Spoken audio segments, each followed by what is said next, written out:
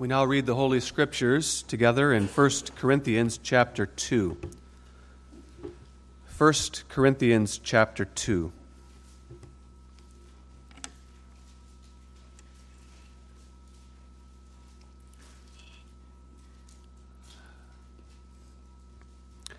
And I, brethren, when I came to you, came not with excellency of speech or of wisdom, declaring unto you the testimony of God.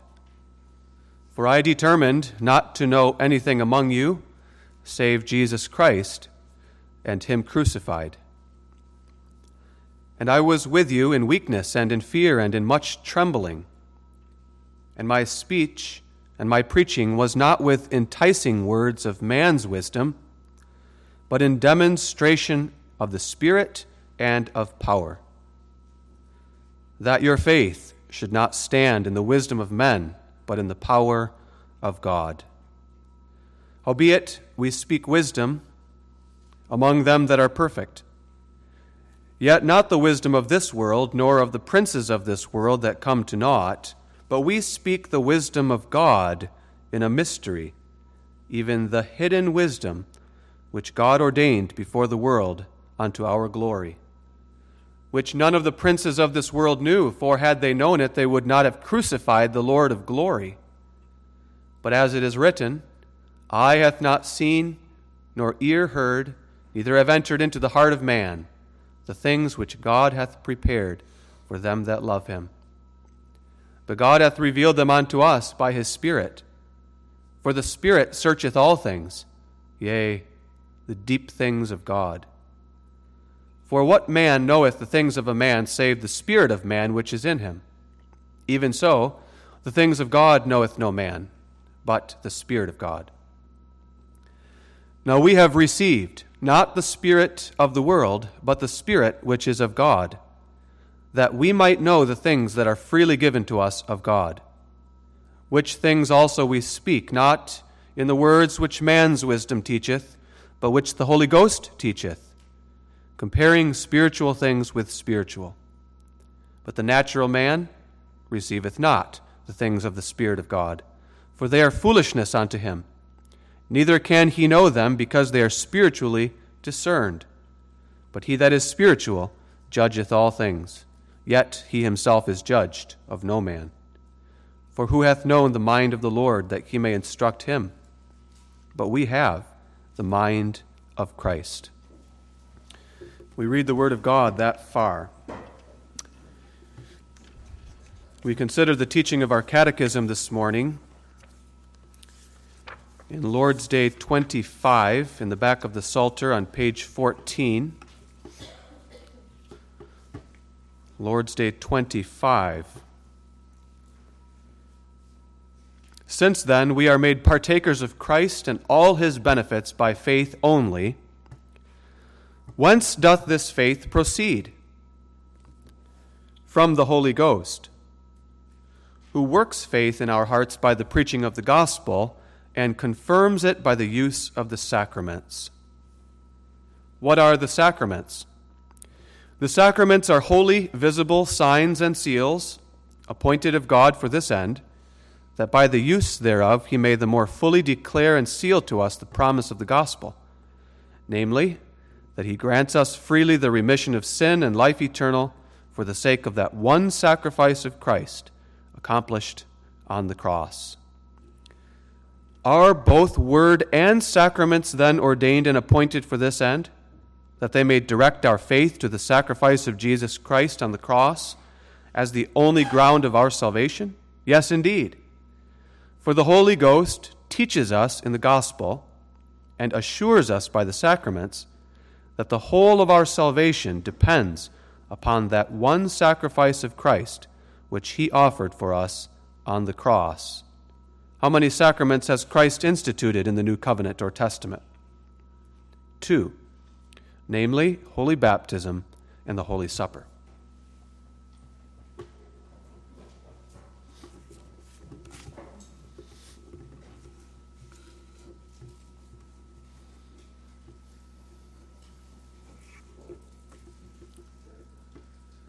Beloved in the Lord Jesus Christ, as you will recall, Our catechism teaches us Christian doctrine from the perspective of our experience of salvation. And as we have seen, because of that, the true faith in Jesus Christ is central to the very structure of our Reformed catechism. The catechism asks in an earlier question, are all men as they perished in Adam saved by Christ? And the answer is no, only those who are engrafted into Christ and who receive all his benefits by a true faith. Then the catechism asks, what is true faith? And teaches us that true faith is not only a sure and certain knowledge or conviction about things that we cannot see, but things which God reveals to us and promises to us in his word. But faith is also a hearty confidence or trust in Jesus Christ as our Savior, and a personal assurance that Christ has died for me and not only for others. Later, the Catechism asks us, what is the profit of believing in Jesus Christ? And the answer that is given is that I am righteous in Christ. I am justified in Christ, freely, graciously, by faith alone. And by faith in Christ, I'm an heir of eternal life. Not by the works that I perform, because none of the works that I perform are perfect before God.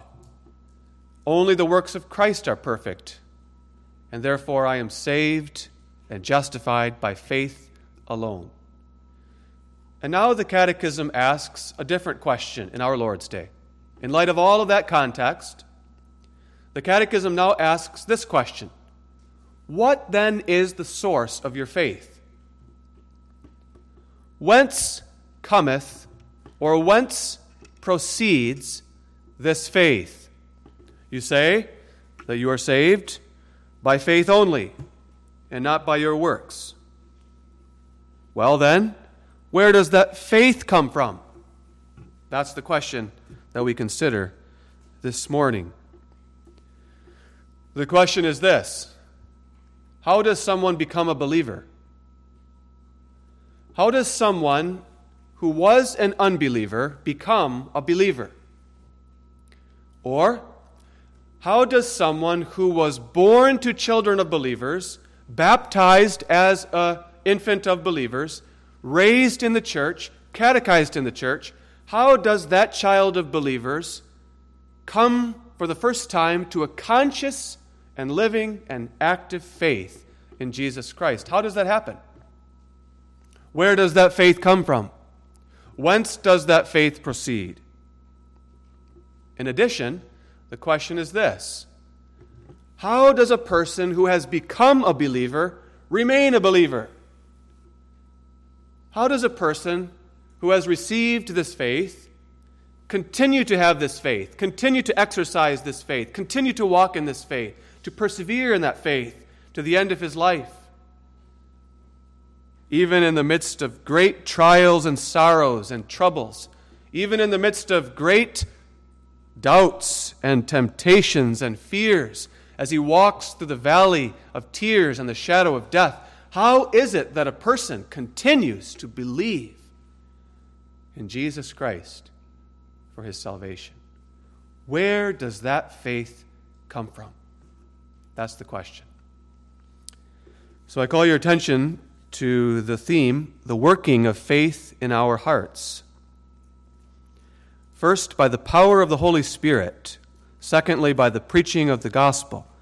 And finally, by the use of the sacraments. In answer to this great question of the Catechism, where does that faith come from? The Catechism says, on the basis of Scripture, from the Holy Ghost. That's where it comes from.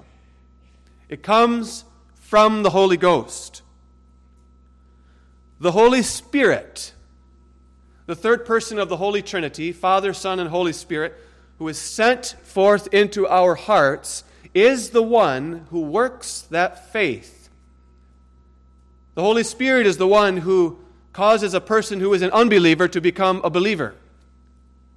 The Holy Spirit is the one who causes that little child of believers who is 3 or 4 or 5 or 6 years old, as he or she listens to the preaching, to come to a conscious, personal, living faith in the Lord Jesus Christ. The Holy Spirit is the one who does that.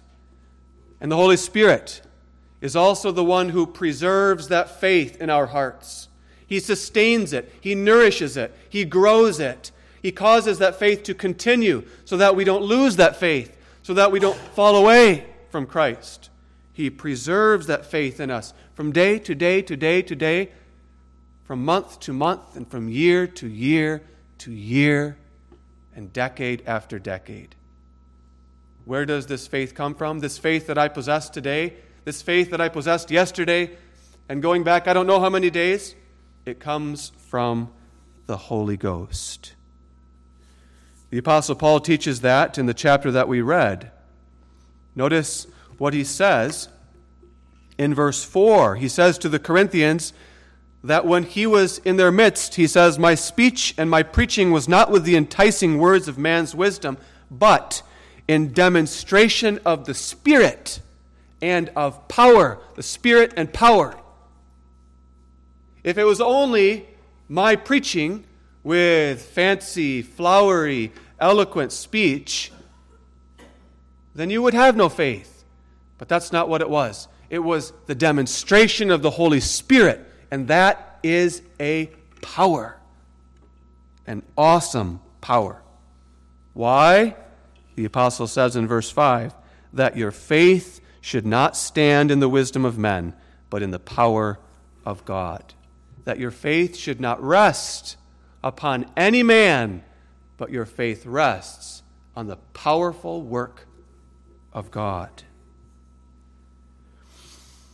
The apostle is very forceful and very clear in this epistle to the Corinthians that faith comes from the power of the Holy Spirit and not from man. It does not come from any particular minister. That's one thing he wants to emphasize in this epistle. We find that in chapter 1. We find that again in chapter 3, the very next chapter. Notice chapter 3, verse 4. The apostle says, "While one saith, I am of Paul, and another, I am of Apollos, are ye not carnal? Who then is Paul, and who is Apollos? But ministers, by whom ye believed, even as the Lord gave to every man. I have planted, Apollos watered, but God gave the increase. So then, neither is he that planteth anything, neither he that watereth, but God that giveth the increase." The apostle is emphatic here. Your faith does not come from any particular minister. There are people whose faith depends upon a particular minister, and they follow that particular minister. Their faith, whatever that faith is, rests upon the passion, the eloquence, the boldness, the wisdom, the charisma of a particular man. So that if that particular man should suddenly die and pass away, or if that particular man should suddenly fall away from the faith, then their faith also will crumble, because their faith depends upon that particular minister. The Apostle Paul says, "I didn't come to you with wisdom of words or enticing wisdom of man, but in the demonstration of the Spirit and power." He says, "I planted, Apollos watered, but God gave the increase." If your faith crumbles because your minister dies or falls away from the faith, then you never had true faith. True faith comes from the Holy Spirit. Ministers are only servants whom God uses. You must remember that. We ministers have to remember that as well. We ministers are tempted by the enemy sometimes to think that the health and the growth of the church depends somehow upon us.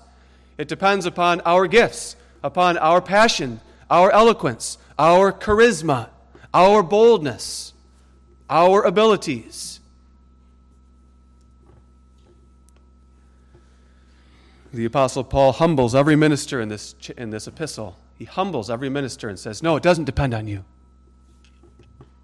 But he also comforts every minister. The apostle says, my dear brother, it doesn't depend upon you.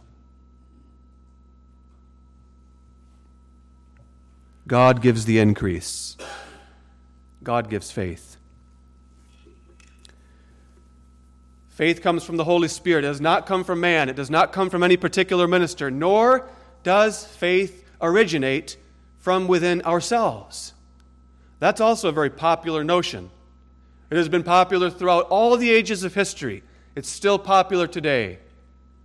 It's the notion that I am the source of my own faith, that my faith originates in my own soul, in my own heart, in my own will. That's where my faith comes from, and that I am also the foundation of my faith. My faith also rests upon my own heart, soul, mind, and will. My ability to choose, to believe or not to believe. That is the ultimate source and foundation of my faith. So think many, many, many people.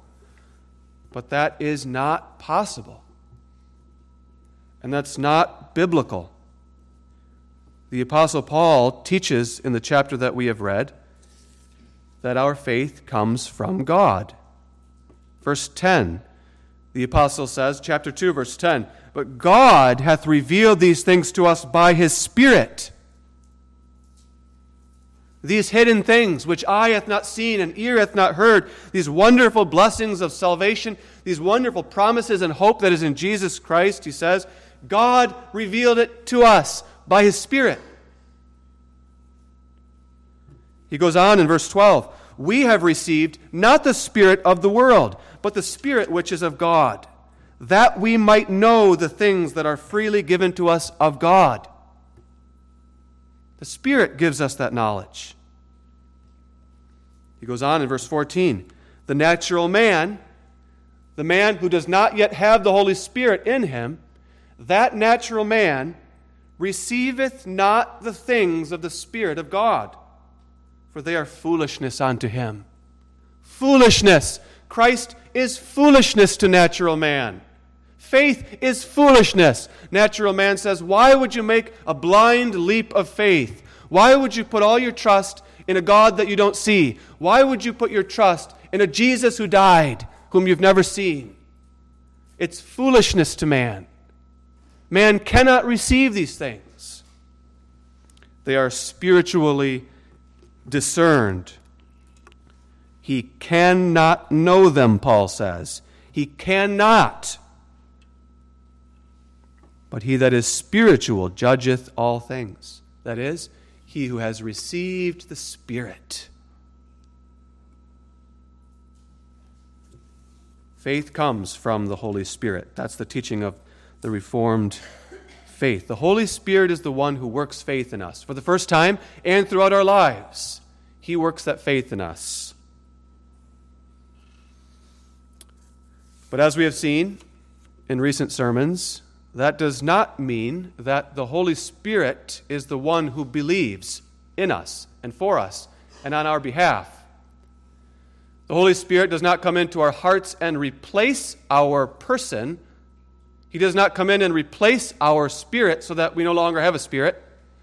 Or He does not somehow merge with our spirit so that the Spirit is the one who believes and we don't believe.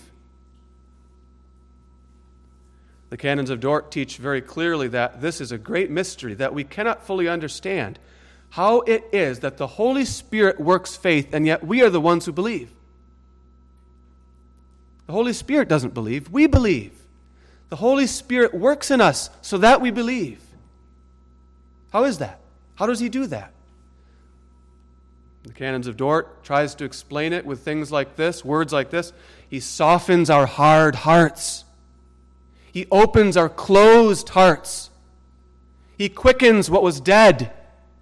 He moves us sweetly, softly, and powerfully, irresistibly, so that we actually believe. We do. Think of it like this. You're outside in the forest on a really windy day. And you're looking at the trees, and the branches of the trees are moving, wildly shaking. The leaves are all bristling. When you see that happening there, you don't wonder to yourself, how are the branches and leaves of that tree moving? How's that happening? You know that the tree is not moving itself. You know that the tree is not actually shaking its branches and leaves. You know that there's an invisible spiritual force. An invisible force, rather. The wind. You know that the wind is blowing through that woods. And the wind is blowing those branches and causing those leaves to rustle in the wind. And so it is, too, in the spiritual life. We notice that we have faith. We notice that we are believers. We believe in the Lord Jesus Christ. We embrace Him. We rest in Him. We trust in Him. And if we are to ask, where does that faith come from? How does that happen? We don't say, well, that comes from myself. I'm the source of that faith. No. Yes, I'm the one believing, but that faith doesn't come from me.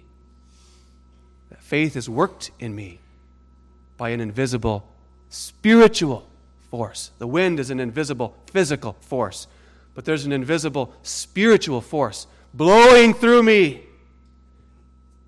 And that force, the Holy Spirit, the third person of the Trinity, blows through my heart so that I believe. It's a wonder of grace. And it's a great, great power.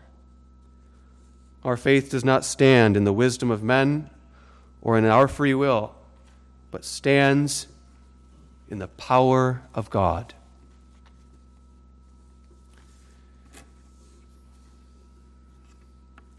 How then does the Holy Spirit work?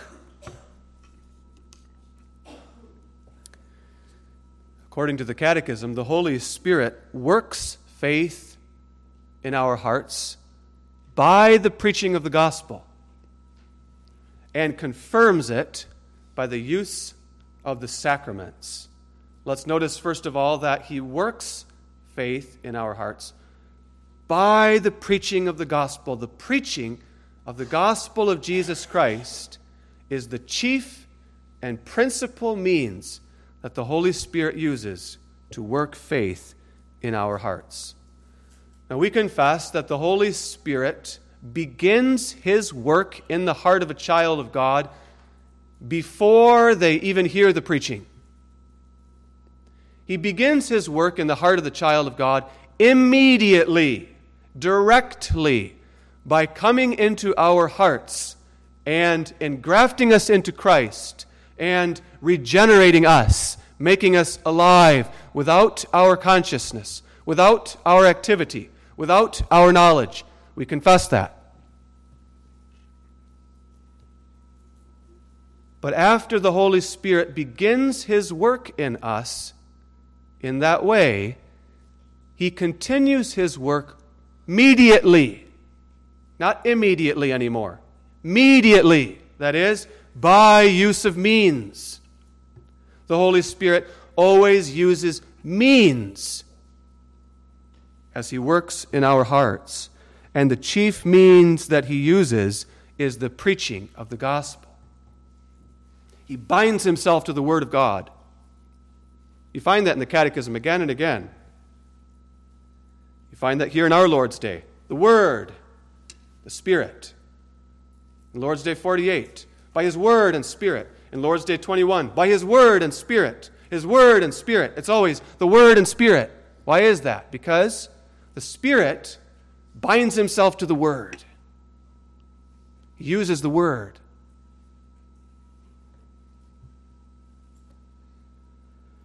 People today do not appreciate this, and we have to beware. The Holy Spirit does not bind Himself to dramatic productions of the life, death, suffering, and resurrection of Jesus. to films about Jesus, the Holy Spirit has not chosen. Nowhere do we find in Scripture even the slightest hint that the Holy Spirit is pleased to use dramatic productions of the life of Jesus as the means of working faith, although you wouldn't know it today because thousands upon thousands of professing Christians try to do evangelism through the showing of Jesus films. The Holy Spirit is grieved at that. He doesn't work that way.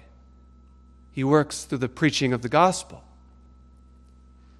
The Heidelberg Catechism makes that clear too. This is part of our Reformed confession in the Lord's Day, number 35, which says that he doesn't use dumb images, but the lively preaching of the Word.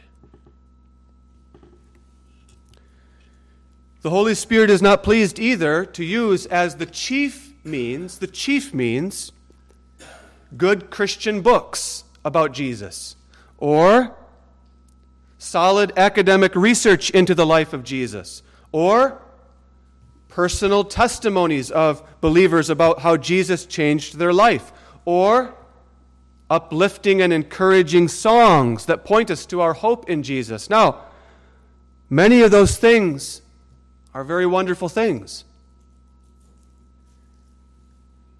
And I do believe, and I do not doubt or deny, that the Spirit uses some of those things, perhaps to nudge and to lead people toward the preaching, to encourage and edify Christians in the Christian life. Good books, good research, testimonies, songs, all of that.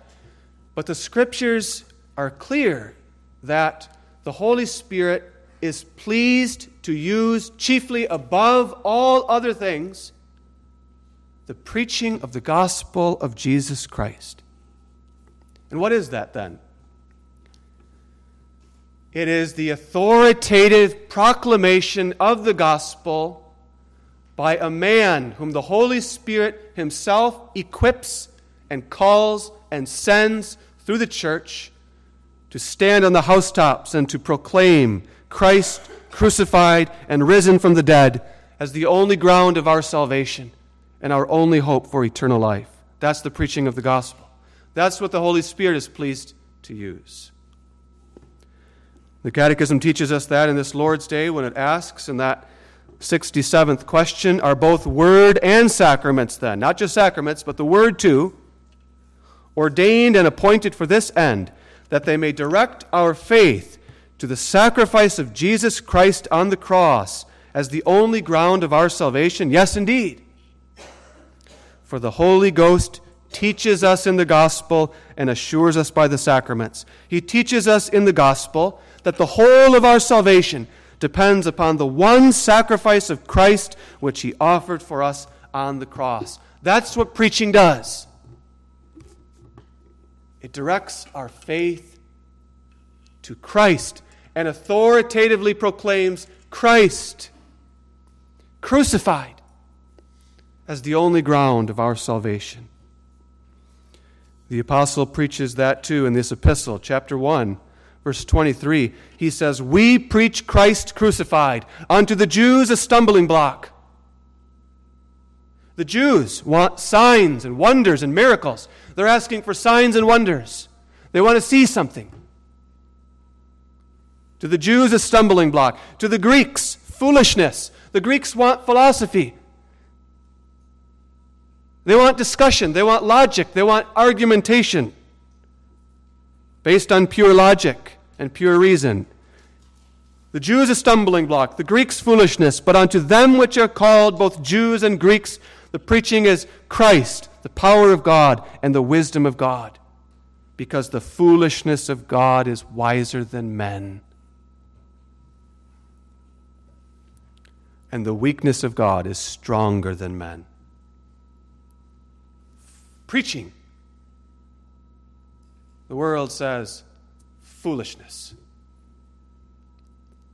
But the foolishness of God is wiser than men. And so Paul expresses his commitment in the chapter that we read, verse 2. He says, "Brethren, I determined not to know anything among you except Jesus Christ and Him crucified. Paul's not saying he's committed to being an ignoramus. He's not saying he's committed not to knowing anything else except Jesus and some things about His life and death and resurrection. No, when he says that, he means, I was committed not to be an expert on anything else. I'm not an expert on anything else. I come to you as an ambassador of Jesus Christ. That's what I know. That's what I will preach to you. And I will preach that through the whole Scriptures. Don't you see then? That's why the Holy Spirit is pleased to use the preaching of the gospel.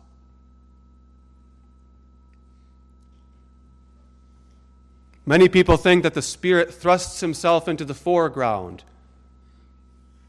and that almost the important thing is to be filled with the Spirit and baptized with the Spirit. And Christ, He falls into the background.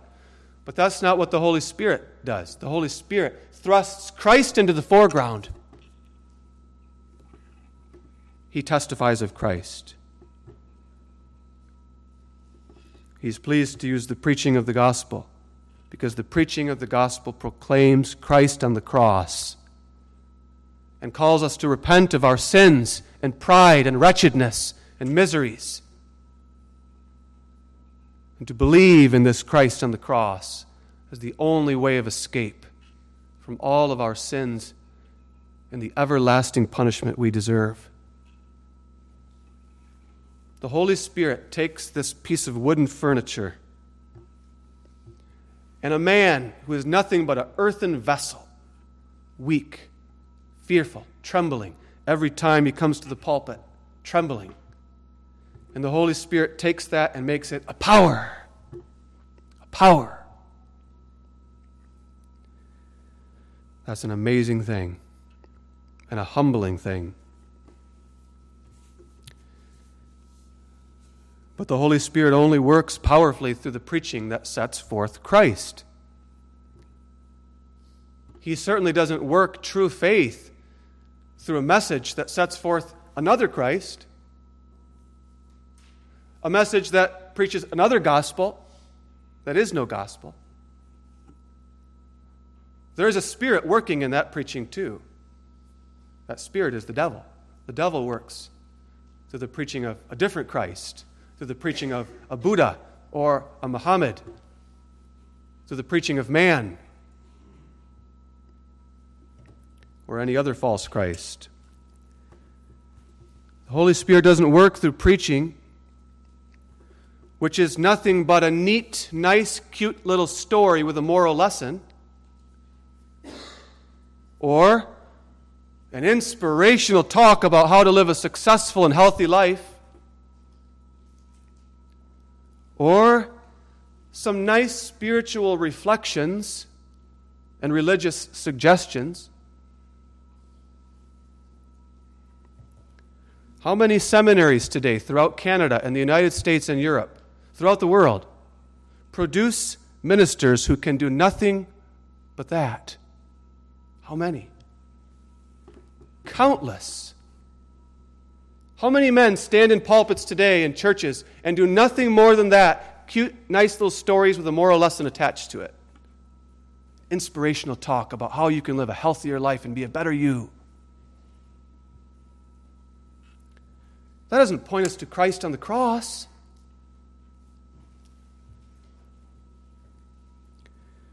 There's a famine of the word today throughout lands that where formerly Christianity prevailed and was flourishing. And so I ask you, are you thankful for the good seminary that God has given to us? And the godly professors of theology that God has given to us? We have already seen they are only servants of God. Faith does not come from the seminary, just as it doesn't come from any particular man. It doesn't depend upon the seminary, but God has given us a good seminary with godly professors who preach Christ. When I was in seminary, the professors taught me to preach Christ, no matter what text I'm preaching. If I'm preaching the Old Testament, Genesis, Exodus, the Psalms, the Proverbs, the prophets, then I am to find in whatever text I select how that text points to Christ and reveals Christ, and how I can proclaim Christ through that text. Perhaps there's a promise of Christ or a prophecy, or perhaps there's a law that shows us our sins and miseries and points us to Christ, or perhaps there's a law that shows us the thankfulness we are to have for all that Christ would do for us, or perhaps there are types and shadows that look forward to Christ. When I was in seminary too, I was taught that if I select a text from the New Testament, then I am to, in that too, find how Christ is revealed in that text, whether it's the Gospels, Matthew, Mark, Luke, and John, or the epistles, whether it's a narrative story, or whether it's doctrine, exhortation. That's what I was taught.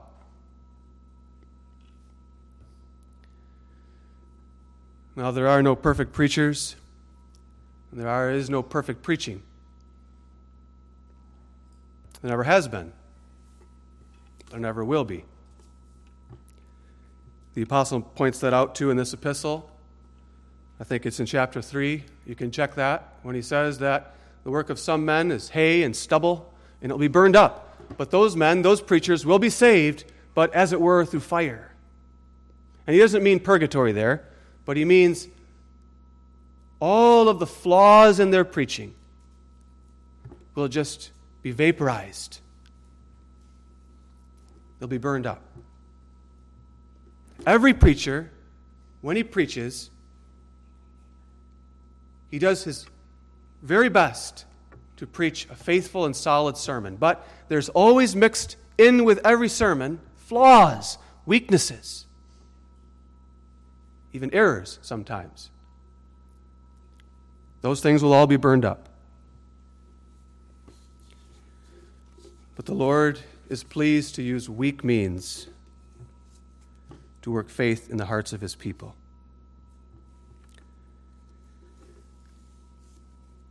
Preaching may or may not be impressive. Paul says that his preaching was not impressive.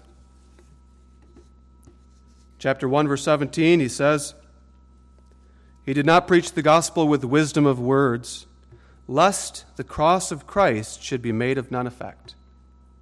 He didn't want to take away from the cross of Christ. The chapter that we read, chapter 2, he says, "Brethren, when I came to you, I came not with excellency of speech, not with wisdom of words, declaring unto you the testimony of God.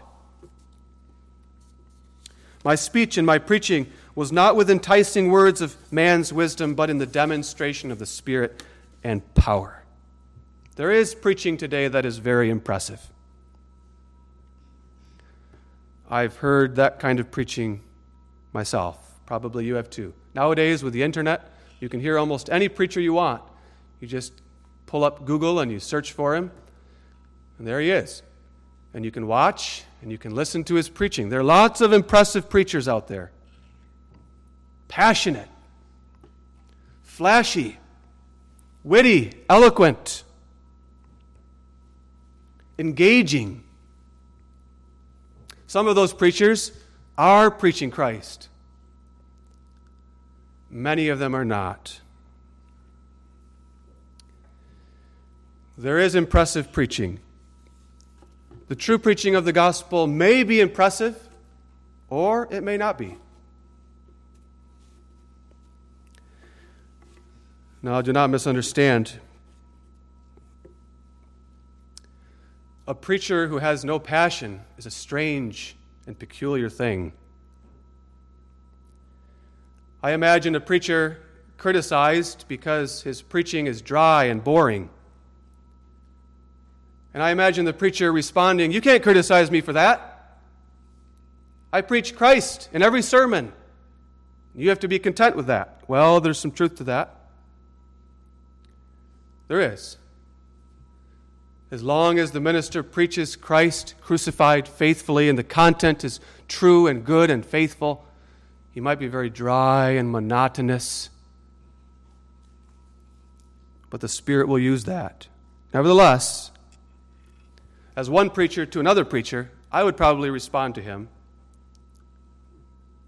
why are you so keen to defend your lack of passion?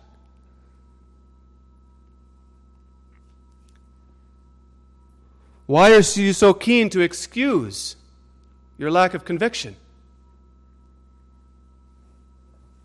That's what I would say. I would say to him, you preach Christ in every sermon, but you're not passionate about it? Do you really know what you're preaching? In our Bible study last Thursday, we and the young adults discussed 1 Thessalonians 5, and there's a little verse in there, quench not the Spirit. What does that mean? What does the word quench mean? Quench means to extinguish. You pour water on a fire. You put it out. It's possible that we preachers quench the Spirit. It's possible. That happens. We can have seasons in our ministries where we're quenching the Spirit. It can even happen for a long time. What does that mean? It means that even though we talk about Christ all the time, we don't really know Him. We don't really have a vital interest in Him. We say a lot of good and true things. We preach Him with authority, but we don't really know Him. We don't really love Him. That's a spirit quenching the Spirit. That's a minister quenching the Spirit. How terrible. Do you pray for your ministers?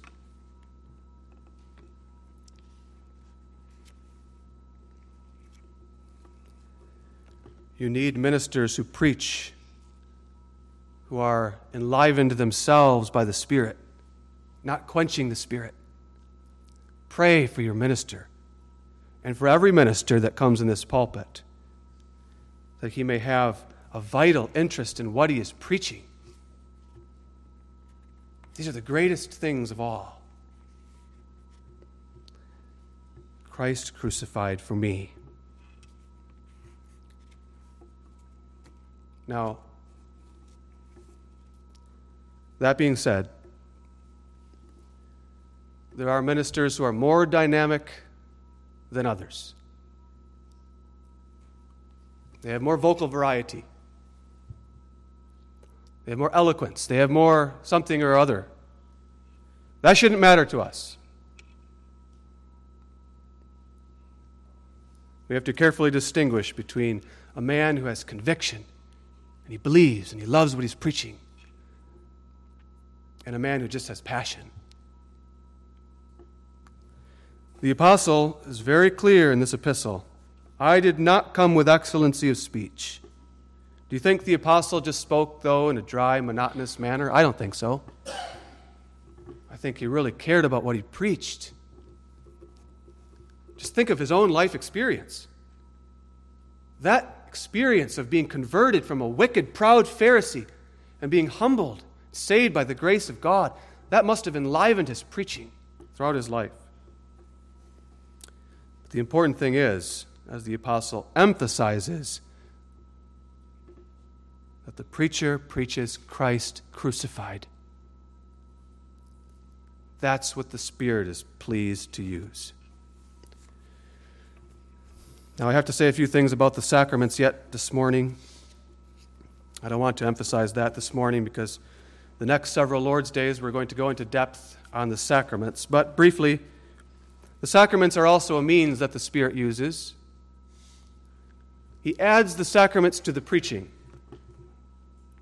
contrary to what the Roman Catholic Church teaches. The Roman Catholic Church, the greatest denomination in the world in terms of members. That denomination teaches that not the preaching, but the sacraments are the chief means that the Holy Spirit uses to work grace. And so in that church, the sermon just becomes a brief little homily by the priest, sometimes just a recitation of some verses. There's no lively preaching because the Mass, that's what you need, the Mass and baptism and the other sacraments. They believe there are 7 sacraments. And that fits with their doctrine of salvation. They believe salvation is not by faith alone, but by works. So this is the system. The sacraments give you grace automatically. You receive that grace, and that grace gives you the power to do works, and through those works you merit salvation. So the more you take the sacraments, the more grace you receive, the more works you perform, the more hope you have to get out of purgatory and into heaven. That's Roman Catholicism. So you can see that fits. It all fits. It's a system. It's a harmonious system. And the preaching is shoved to the side.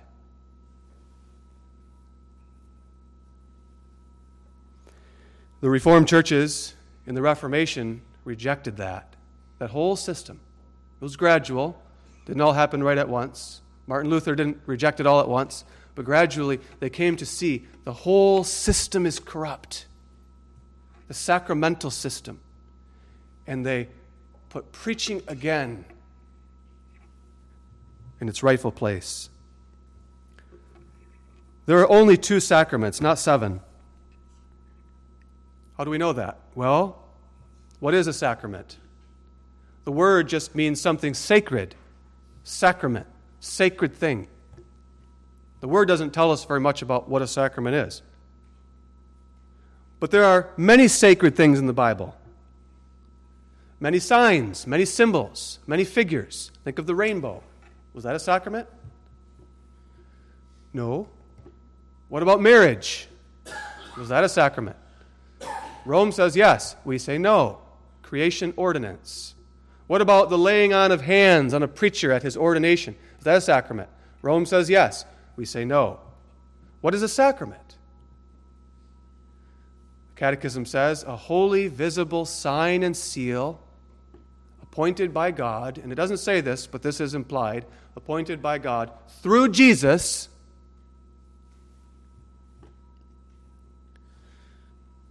and that's for all believers to direct their faith to Christ.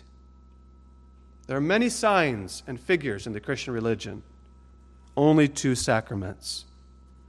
Baptism and the Holy Supper. Christ did not institute marriage or the rainbow or the laying on of hands. He instituted baptism and the Lord's Supper. That's it.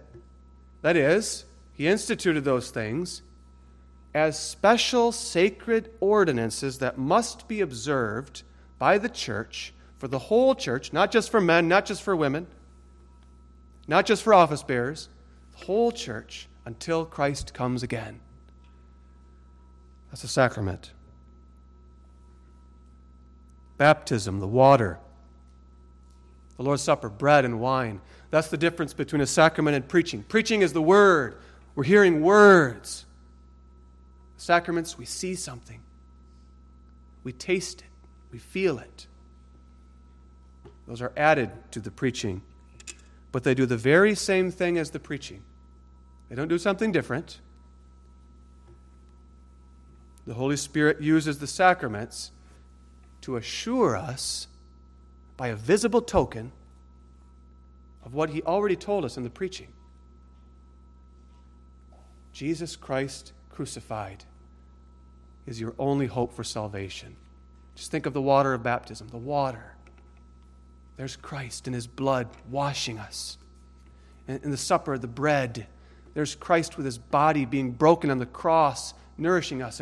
And the wine, his blood shed from his head and his side and his hands and feet for our forgiveness. That's the sacraments. We'll consider that in more depth in the coming Lord's days. So, young people, you were baptized when you were infants. And now you have been listening to the preaching for many years. Some of you have made confession of faith already, but some of you have not yet.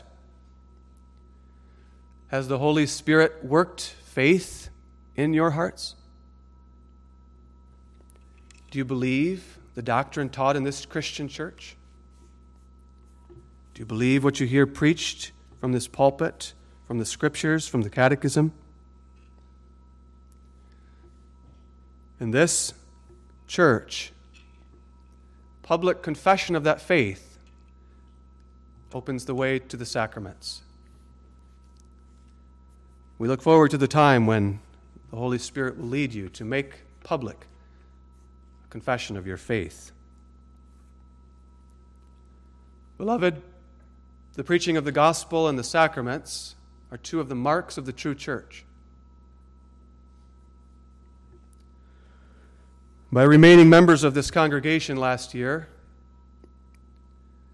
you professed that you believe those marks are still found and manifested in this church. I believe that too. As we have seen, there's no perfect preaching. There isn't. Nowhere. But there is preaching of Christ crucified in our churches. Why? What explains that? Where does faith come from? Where does preaching come from? From the Holy Ghost. That's the answer of the Catechism. We see and we hear preaching that is scriptural, that points us to Christ. Where does that come from? It comes from the Holy Spirit. What does the Holy Spirit do? He ignites a fire. He causes a lamp to burn. He puts a candlestick in that church. And the Holy Spirit is the fuel of that candlestick, causing it to burn. When we hear the pure preaching of the gospel and we see the proper administration of the sacraments, we know the Holy Spirit still burns here. The candlestick hasn't been taken away. And then we don't boast in that. What do we have to boast about? But we do give thanks to God. May He be gracious to continue to cause that lamp to shine. Amen. Father, which art in heaven, we give Thee thanks for the gospel of Jesus Christ, who was crucified for our sins and raised again for our justification. Direct our faith this morning to Him, to His precious blood, as the only ground of our salvation. Strengthen our faith. Lift up the hands that hang down and encourage us